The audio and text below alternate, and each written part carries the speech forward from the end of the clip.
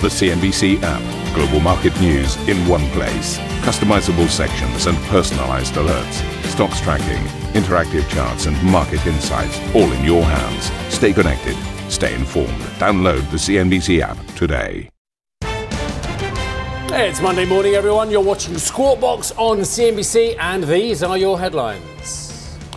Sam Altman's hopes of a return to the helm of OpenAI are seemingly dashed following a series of last-ditch talks with former Twitch boss Emmett Shear, reportedly set to be appointed as interim CEO.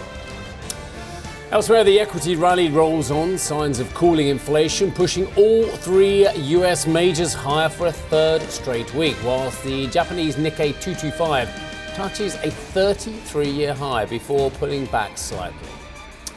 UK Chancellor of the Exchequer, Jeremy Hunt, pledges not to announce any inflationary tax cuts in Wednesday's autumn statement, but says the government needs to show there is a path to a lower tax economy. I want to bring down our tax burden. I think it's important for a productive, dynamic, fizzing economy that you motivate people to do the work, take the risks that we need. US, Israeli and Hamas negotiators reportedly close in on a deal to pause fighting in exchange for the release of hostages from Gaza as the death toll in the enclave tops 13,000. Argentina turns to the right, electing libertarian Javier Milei as its new president, with the new head of state pledging economic shock therapy. We have the determination to put the fiscal accounts in check. We have the determination to fix the problems of the central bank. We have the determination to put Argentina on its feet and move forward.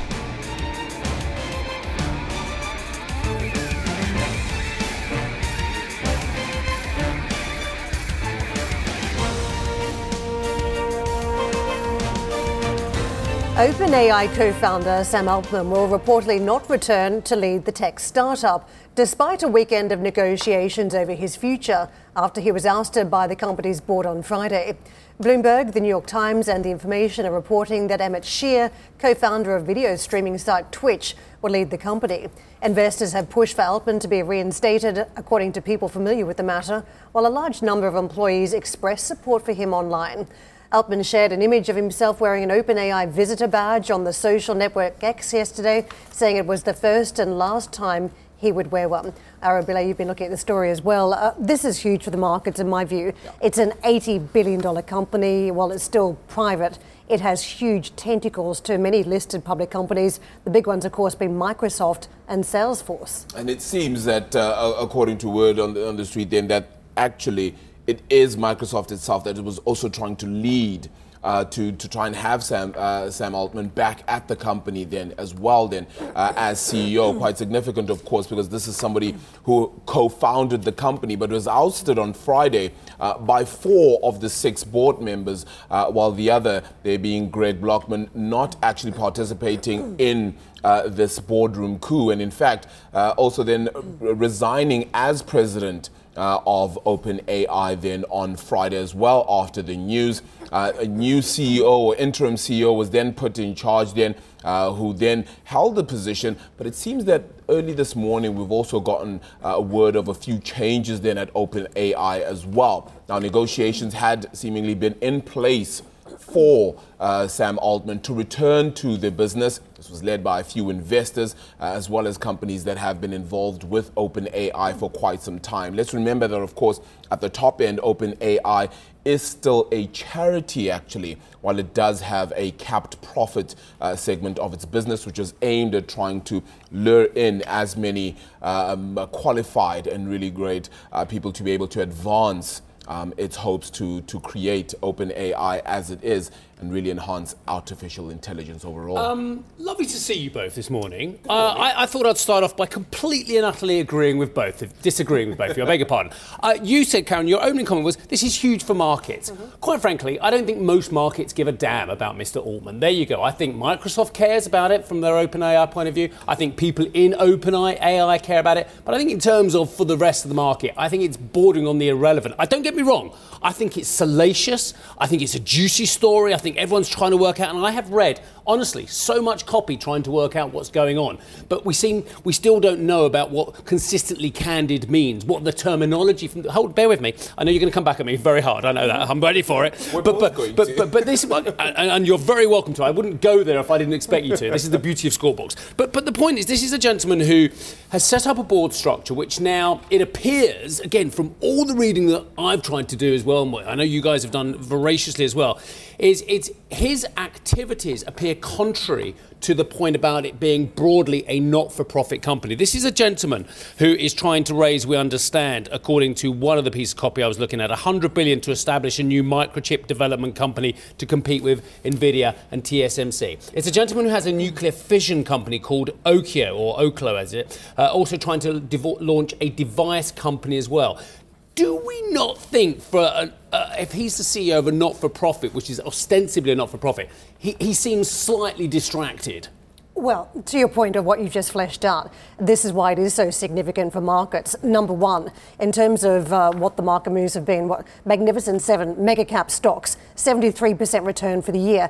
Of those Magnificent Seven, some of the big ones are very much at the forefront of AI. Absolutely. For instance, Microsoft. So what happens to Microsoft's new AI strategy? I mean, what happens to that? A big investments where it's pivoted its entire workflow around the AI model. Big question mark around that. You just mentioned the potential challenger here in terms of Altman focusing on some sort of chip challenger to NVIDIA, another massively moving stock for the markets. He's been in the Middle East for weeks trying to rally billions behind this new investment. So not working on OpenAI's not-for-profit. He's been in the Middle East for weeks trying to raise money for other investments. Exactly, for this chip challenger. Okay. And from Mr. Masayoshi-san as well, I understand. Yes, which would be TPU chips that would challenge the GPUs and the CPUs that a lot of the market is focused on. So again, another huge... Well, the point of whether it's distraction or not is not an issue. If he comes up with something...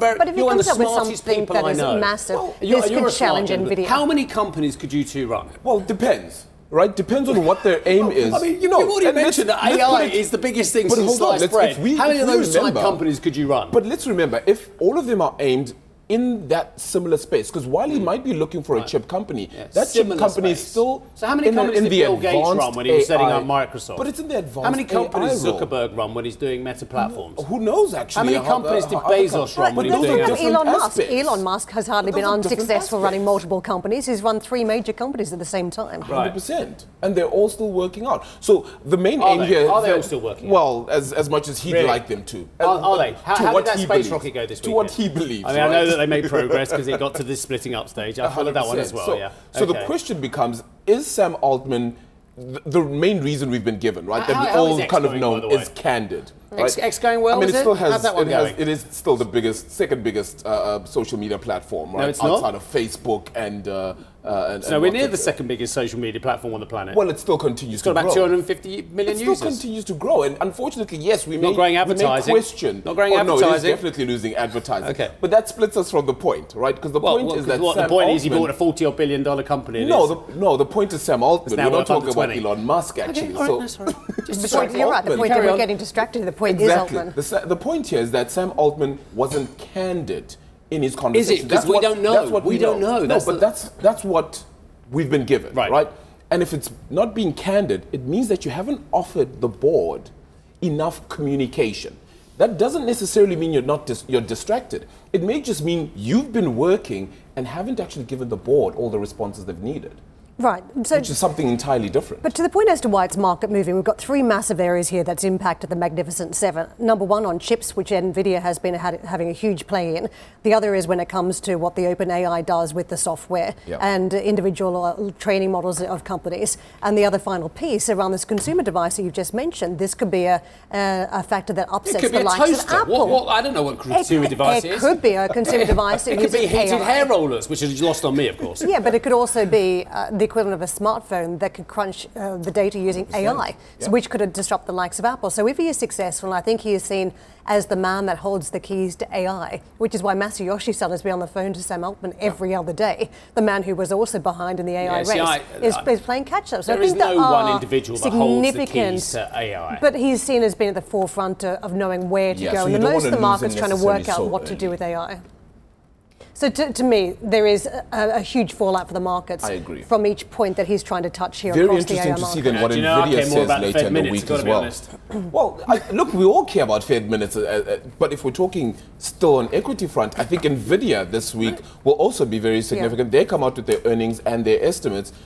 And you never know. They could perhaps share some insights on this. But to your point around the Fed minutes, the problem that you've seen on the markets at this stage is that you've had a lot of disruption around the monetary policy cycle. What stood alone separate from that has been this disruptive cycle of AI. So the market has pushed bets on AI while they've been concerned about other investment plays, risk on event plays because of monetary policy. I think that's why it's such a big standalone story, and what Sam Altman brings to this very disruptive segment of the market is quite key. This is very similar to back to 2008, where you had the disruption of the FANG stocks, which was very separate to the recession monetary policy side on the other side. I think the market has viewed it differently, which is why, for me, it is significant what plays out from here. Yeah, unconfirmed, but he might not be returning as CEO, so we'll see how that fares. Love the conversation. Love just prodding you two and watching your vociferous reaction back. That's how we start the show.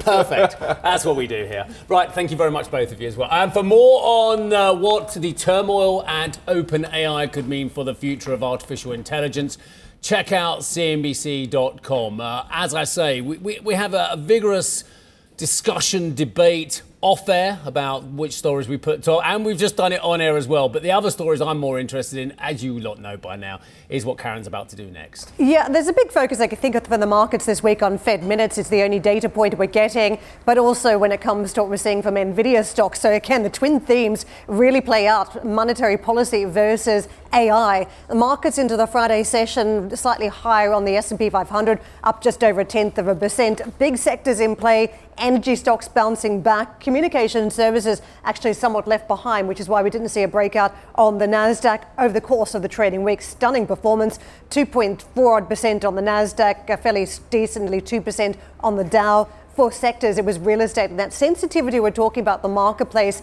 around interest rates very much coming into the equation, which is why you saw the interest rate segment of real estate being one of the top performers for the markets last week.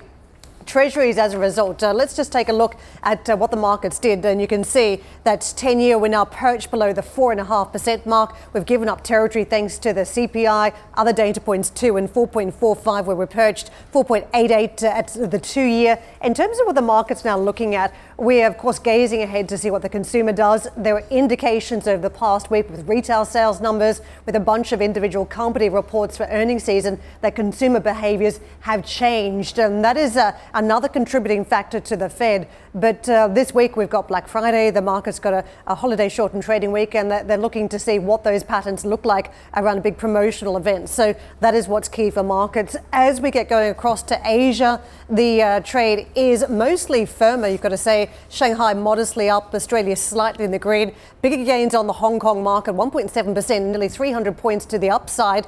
And across in Japan, we've got a fade. We're down about 0.6%. There has been some weakening of that US dollar, which of course means the Japanese yen has actually picked up some steam, trading around the 149 handle. Now, on a quick programming note, don't miss our US colleagues' interview with Treasury Secretary Janet Yellen. That is coming up on Squawk Box at 1400 CET. Super duper, Karen, thank you. Right, oil is nudging higher this morning after, what a whipsaw week it was. Rising US inventory levels and fears of a slowdown in demand from China helped push the oil into bear market territory and raised expectations OPEC Plus may need to deepen supply cuts in order to shore up the prices. But big rally towards the end of the week, though. Amrita Sen, founder and director of research at Energy Aspects, is one of my go-tos of people who actually know what's going on in this market. Amrita, lovely to see you as ever. That was a hell of a week. Actually, I looked for the week, and actually Brent was only down 1% for the week. But my goodness me, what a ride. What do you think's going on? Good morning to you. Good morning. Sorry I couldn't come in person. I think one of those crazy weeks, like you say, I think positioning is a huge, huge part of what's going on. We always see this. Remember in November, Thanksgiving, liquidity dries up. And we have seen this for the last, I think, 5 years now. massive pullbacks, and then we do stabilize eventually in December.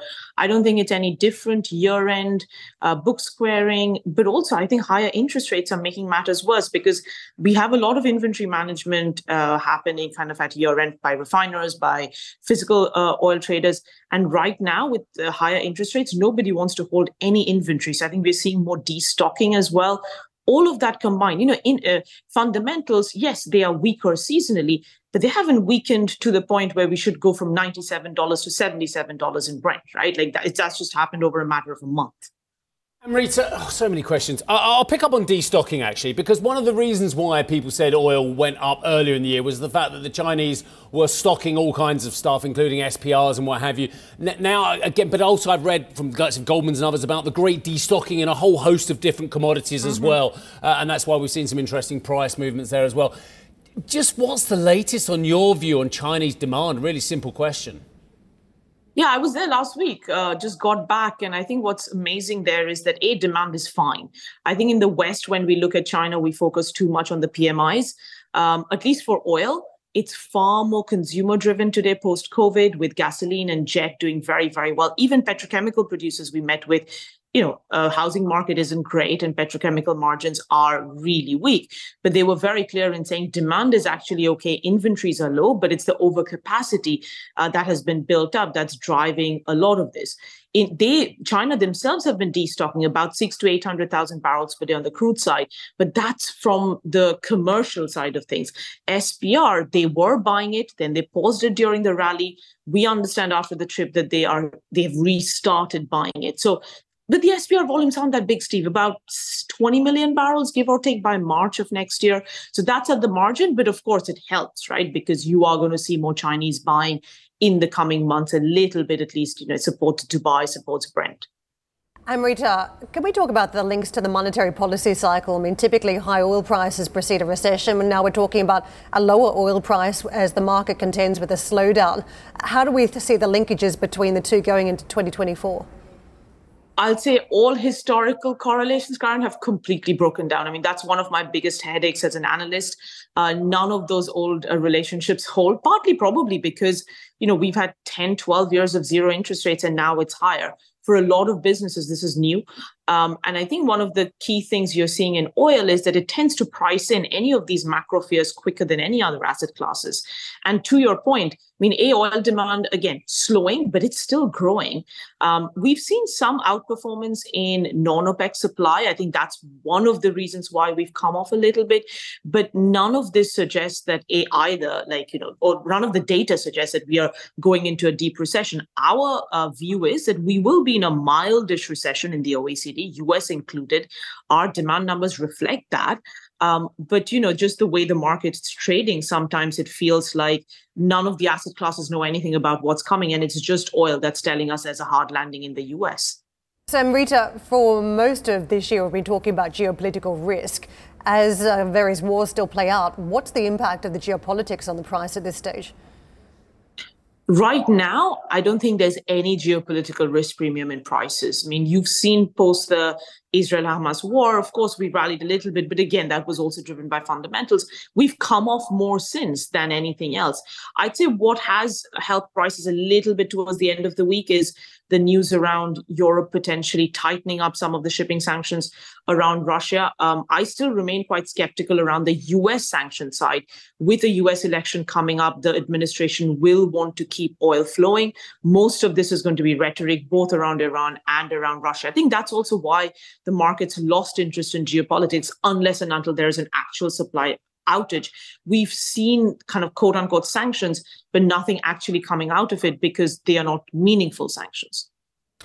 Amrita, let me just turn it on head. I hear what you're saying about the risk premium, but what if there is a risk premium built in for geopolitics? What if this is what it looks like? I'm just going to, just be the contrarian. It's my job to be contrarian today. I'm arguing with everyone. But what if the risk premium's already in $10, $15 as well, actually? And that's going to put real problems for our friends, Mr. Abdulaziz bin Salman and his cohort over at OPEC, if there is a problem there. Well, if you're saying it's $10, $15 of risk premium, my comeback to you is inventories globally, crude plus products, is about 177 million barrels lower today than end June. And we are kind of trading where we were at end June. How do you reconcile that? Again, inventory drawdowns have been consistent right throughout this year. And if that warrants a $60 oil price, a $65 oil price, I think we need to rethink how pricing works, right? I think that's the problem. Look, if there is a massive recession coming, sure, prices are going to go down. But we don't think that. Like I said, our forecasts don't show that. Inventories across the board, oil product stocks, gasoline, diesel, are at record lows again. So that in itself tells you that we don't have a buffer for prices to go down too much, because if it does, then again, we just don't have stocks. And final point is, I do think OPEC Plus are very determined to make sure this is not a repeat of 2020, and they want to keep the market balanced, because that is ultimately, that has been their objective. Prince Abdulaziz has been very, very clear on that. I don't think that policy is changing at all. So I think that's why as well, I do think oil prices should be at least in the 80s, if not slightly higher, eventually next year. Oh, I love this conversation. I would come back at you with your spare capacity, your inventory levels, and I'd come back on this. We haven't got time, by the way. I'm doing it anyway. With the spare capacity, NASA, I think, is saying they've got 3 million barrels a day themselves over at Saudi, let alone the rest of them out there. So anyway, I can't really do this any longer because I've got to move on. Next time, come around the desk and I won't let you go. So there you go. I will. Amrita, lovely to see you. We always learn something. A real pleasure. Amrita Sen, founder and director of research at Energy Aspects as well. Well, coming up on the show, Arabile. Well, Steve, we're hunting for votes, right? The UK Chancellor puts the finishing touches to Wednesday's autumn statement, ruling out any tax cuts that could fuel inflation.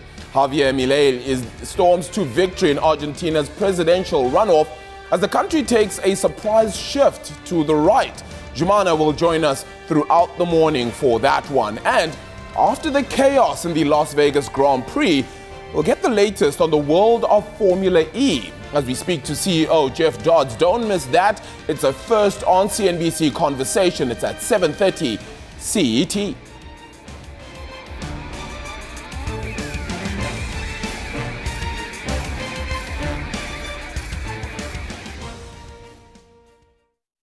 Listen to CNBC's Beyond the Valley, the podcast that explores the biggest tech news from across the globe. Join me, Arjun Karpal. And me, Tom Chitty, every week as we bring you insights into the top stories, unpack the latest trends, and find out where the industry is headed. Now available on Spotify, Apple Music, and Google Podcasts.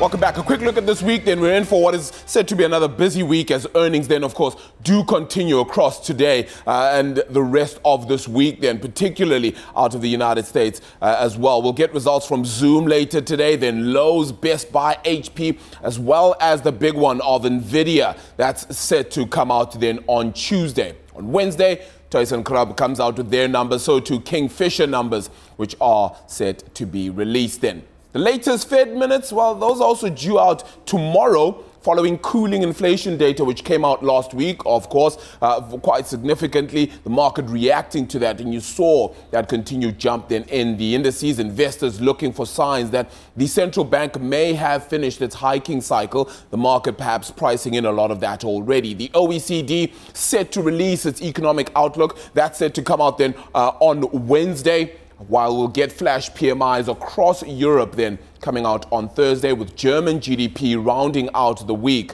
That's on the data front.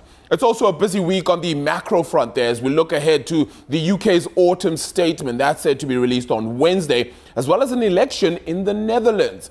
Thursday is Thanksgiving out in the United States before, of course, Black Friday rounds off the week, guys.